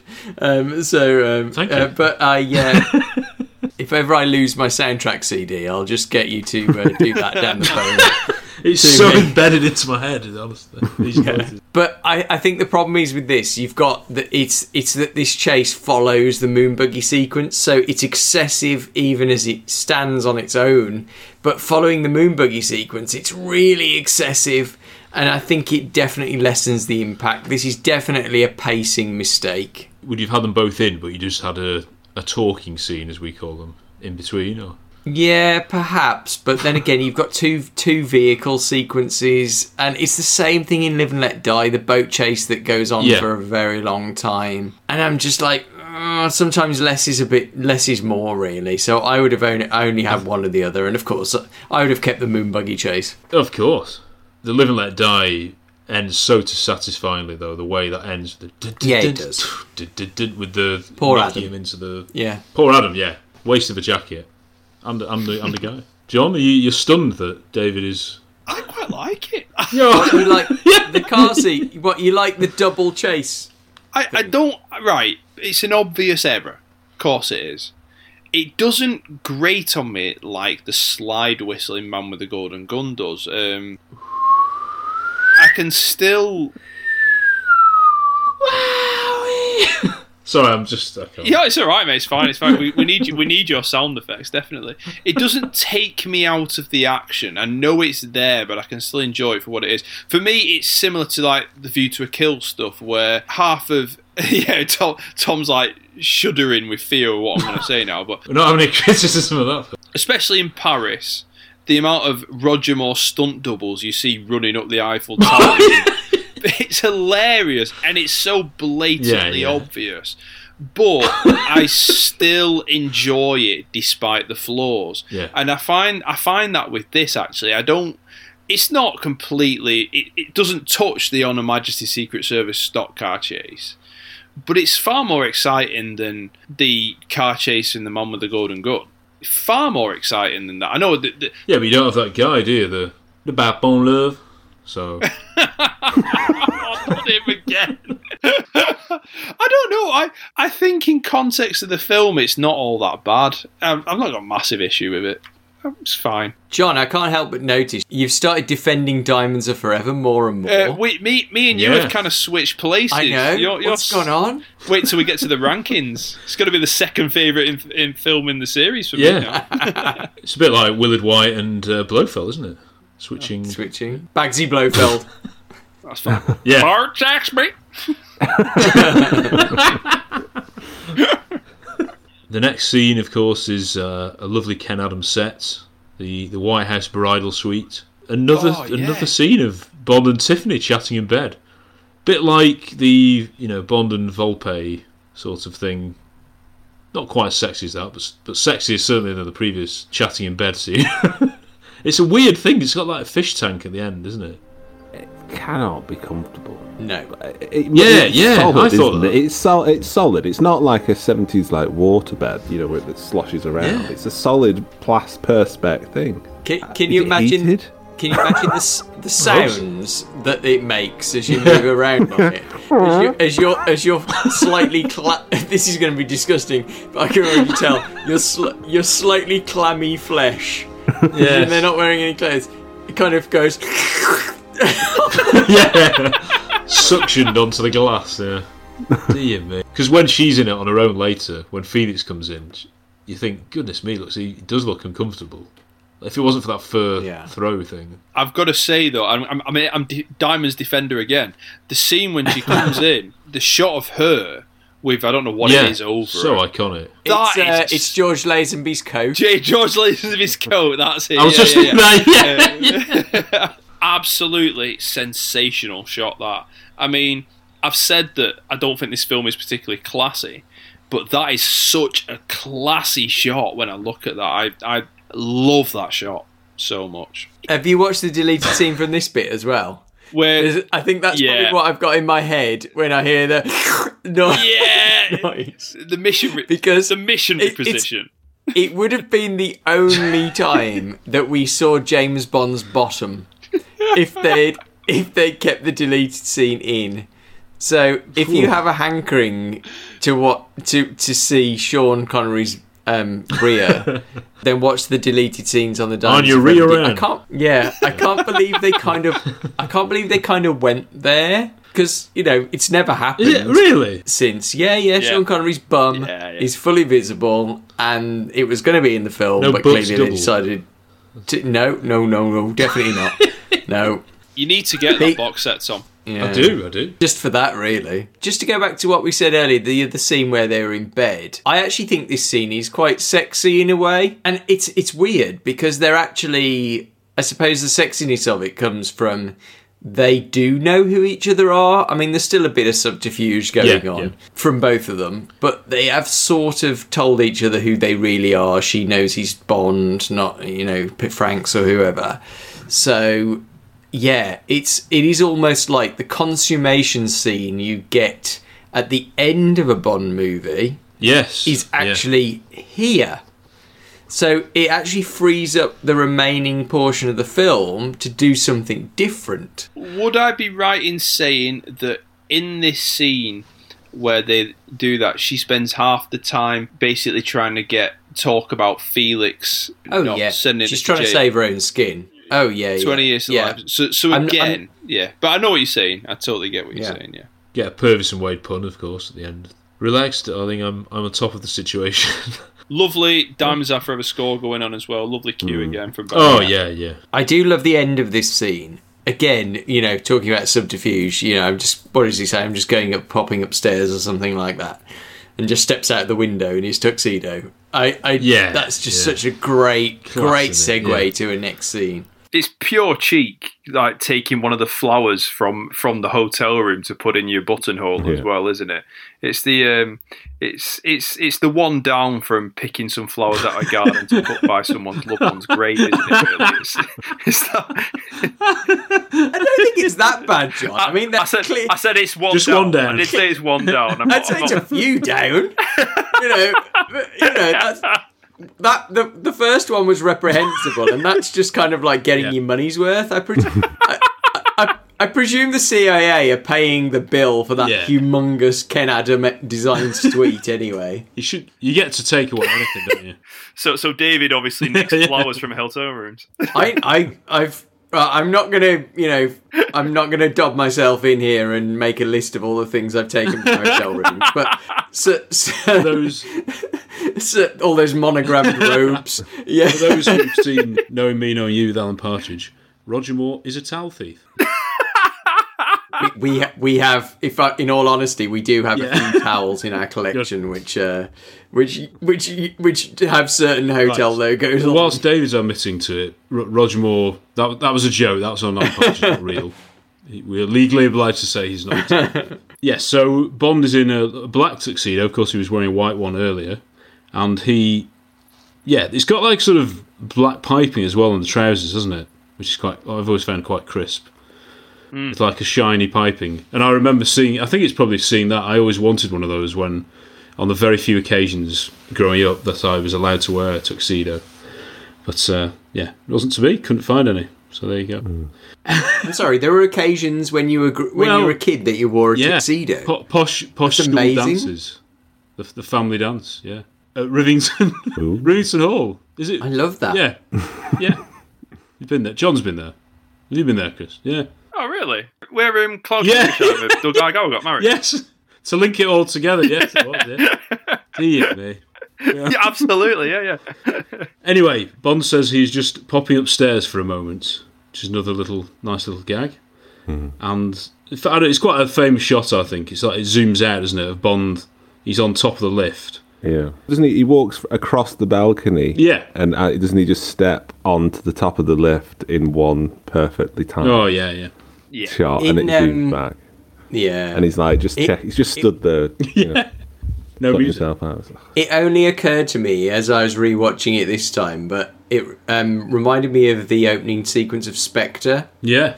When he does the same thing and climbs out the window. Yeah. Just not as cool. No, nowhere near. The budget probably 100 times more than this did, and fewer stunts. Yeah. But doesn't it go to show that how effective, like, when you frame it as a moment, like, just the idea of a character stepping out and walking along is such a cool and exciting thing. You know, it's not really much. You know, you're expecting like buildings to explode, but with the music, just the way it's all, like I say, that lovely zoom out. It's just so iconic. Yeah, love it. I'm someone who can suffer from vertigo, and this is a scene that very much makes me feel quite aware of the heights, far more than the Spectre. That's a video game. Spectre bashing, but it very much. To me, I watched that and I'm just like inside going, I do not want to be up there. You know, that is a James Bond thing to do for me, definitely. Yeah, it's horrible. Very American, very Vegas. The lift has a narrator or presenter. Just telling him about the stuff. Yes. So I quite like that that's going on in the background. A tour guide. Yeah. Even more than standing on the lift, it's when he gets out his, gadget, which is one of the only gadgets in the film, actually, isn't it? Well, we had the one in the opening scene, the pre-title sequence, didn't we, with his mousetrap type thing. But yeah, mousetrap. The Piton gun is it's so nice. The action and again the sound design and. With your vertigo, John, how do you feel about the part where he swings out over Las Vegas on that really thin wire? That is that's in my top 3 most feel sick moments in films. That's up there with Tom Cruise on the Burj Khalifa on the Mission Impossible 4. Yeah, those kind of things to me just make me feel horrendous. But it's very effective. In this film, it is very effective at what it does. Who's going to mention the score in this scene first? Well, you can do. Because the music in this whole sequence is just so ruddy good. From the moment he swings out on the Piton thing, it's just incredible. Through to when he actually meets Blofeld. I think the cue on the album is something Death like at the White House. Death at the White House. I think It's like that espionage cue that so good. Not the other composers haven't really ever done as well as Barry. I don't think. No. You either have the lush romantic music or the action music, but this is like the in between. Yeah. Yeah, I mean, the closest I can think of is David Arnold's music from Tomorrow Never Dies when he breaks into Carver's lab. Yeah. But that's more obviously because it's more electronic rather. It's got a very different vibe to it that really suits that scene. I love that. I love that score as a whole, and particularly that sequence. But the yeah, it's a different vibe, but it's the same sort of storytelling function. I do have to give Arnold credit, actually. It's on The World Is Not Enough when he's looking at the computer, at the Hello magazine or whatever it is on the lecture. That's that sort of espionage cue. We're scaling the White House, and Bond does this amazing stunts. He removes an air grill then at the top, doesn't he? Actually, I don't know whether GoldenEye almost apes this, doesn't it? I've never realised that before, but he falls into the toilet seat, Toilets. It's more of this sort of, everything is not quite what we think, the audience doesn't really know what's going on at the moment. And of course, then we see that this is presumably the location. We've just seen exterior shots of Willard White, or who we thought was Willard White, and it's like that casino room, a bit like Sanchez in License to Kill, where he's sort of watching everything from above. Certainly, yeah. This is one of those real-life Howard Hughes things. Apparently I don't know much about this, but apparently he conducted a lot of his really most intense business, so to speak, on the toilet. Right. So that was a direct... So who knows how Hughes felt about this? You know, he's helping this production out no end, giving them all these clearances in Las Vegas. And from what I've read, he only asked for a copy of the film as recompense. You know, he's a long-term friend of Cubby, as we talked about before. And then the first thing they kind of show is that his office is his loo, which is apparently true. You know, he went there to concentrate, apparently. Whatever floats your boat. Could do a joke about floater. Yeah. Let's not talk about things floating. Yes. Dear me. We go down some usual paths in the show. Willard White's voice, of course, then speaks over the PA to call Bond inside, which is a very Bond, Mr. Bond, we've been expecting you type scene, isn't it? Bond, of course, then enters what I think you said, Dave, before. This must be in one of the top 10, maybe, Ken Adams sets.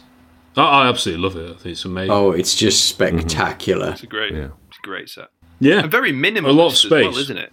Yeah. Exactly. It's, I suppose, the equivalent of Blofeld's lair, as good as we're going to get, because this is where he's hiding out, effectively. And, of course, the chair spins around to reveal Blofeld. Yeah.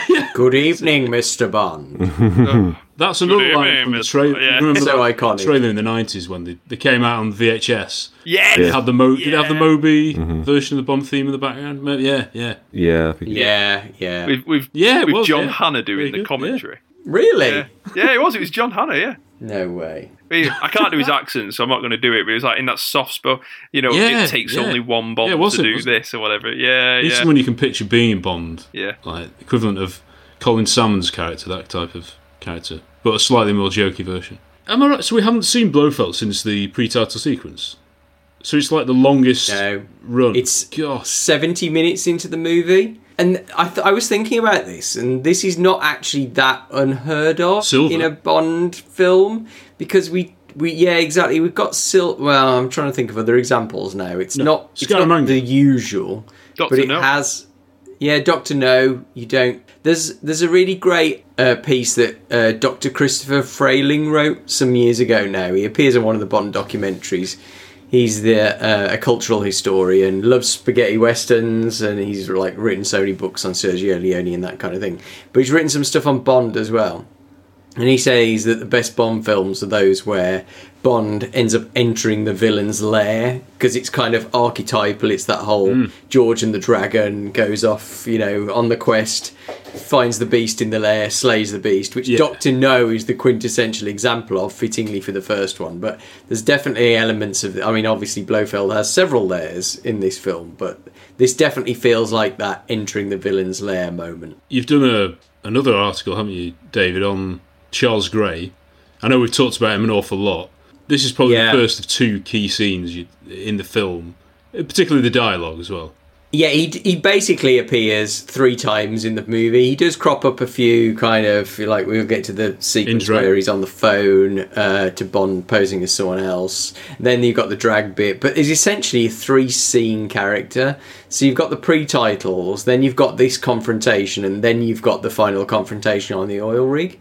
So he doesn't actually permeate the film. He's there in the background for the whole of this, and he appears quite a lot in the second half. But yeah, so I particularly like the dialogue in this, but I called it 15 Shades of Grey just because it sounded funny to me anyway, and nothing to do with erotic fiction.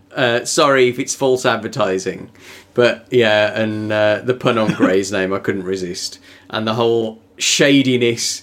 You know, in the world of drag, that's slang for exactly. We didn't think about that. But in drag terms, throwing shade for the uninitiated, throwing shade is when you openly criticise someone else. And Blofeld, basically, almost every line of Blofeld's is a shady criticism of a person, a place, an institution, whatever. He doesn't really say anything else other than to slag people off. And wow. Yeah, that's it. He just makes these waspish comments about everyone. He's always pulling them down.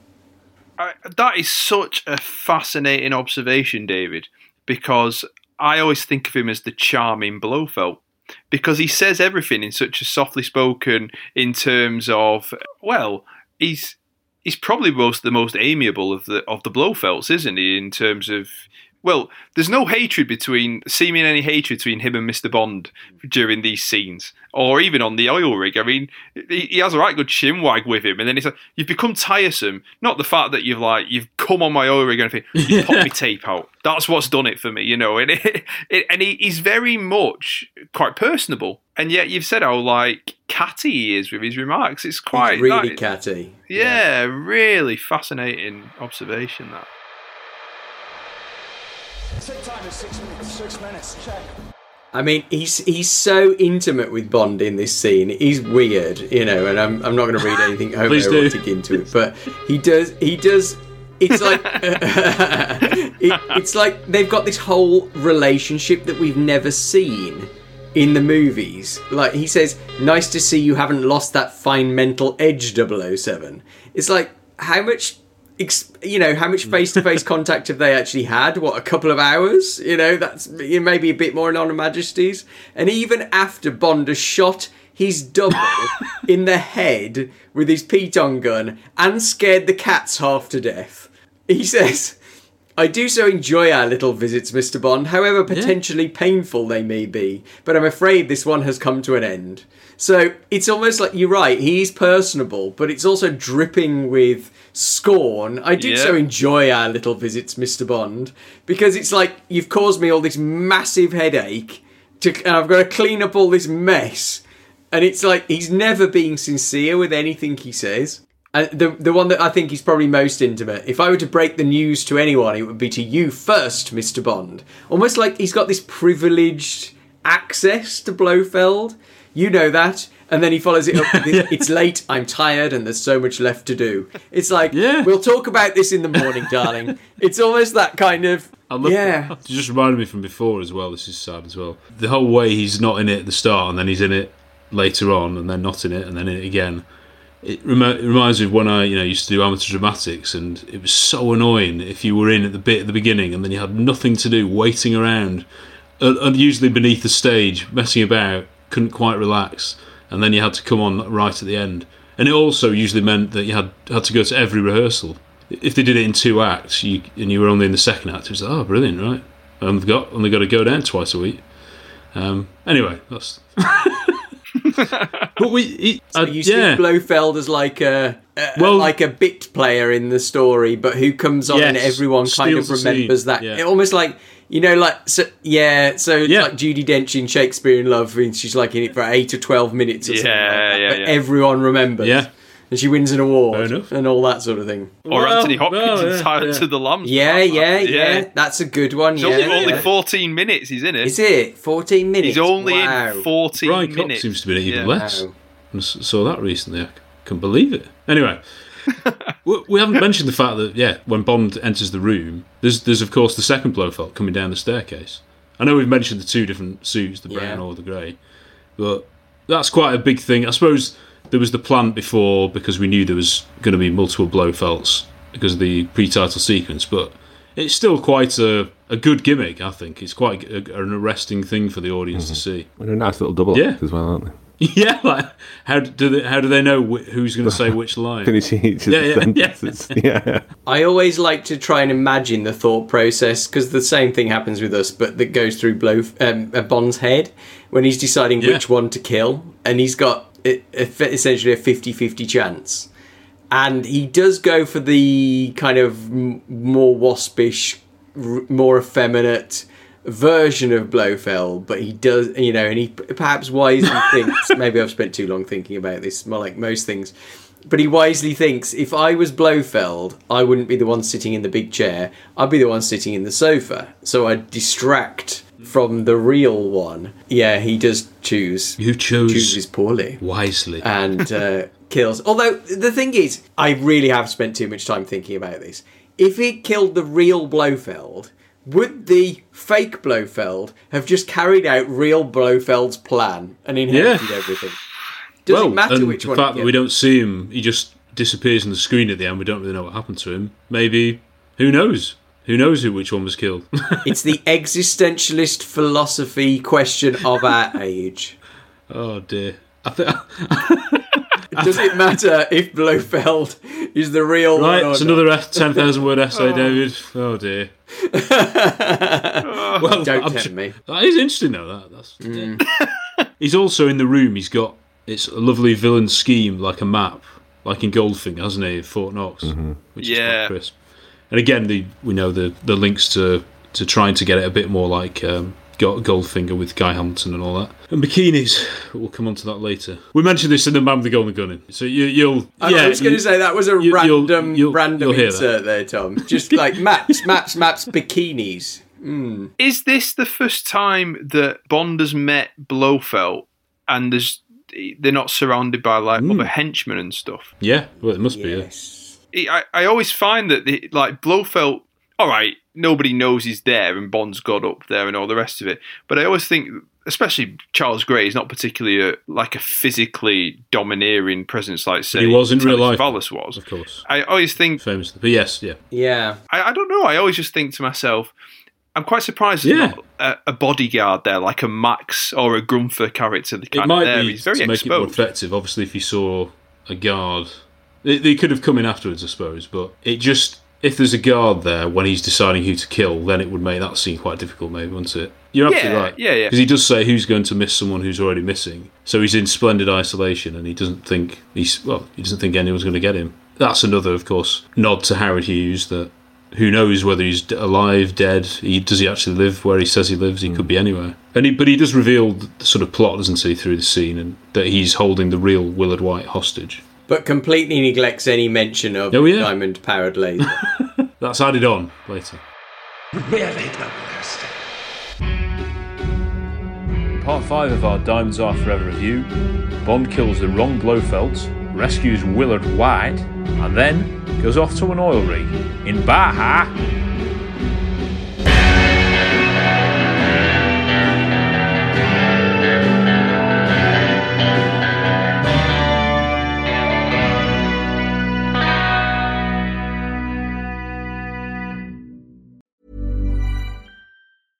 Even when we're on a budget, we still deserve nice things.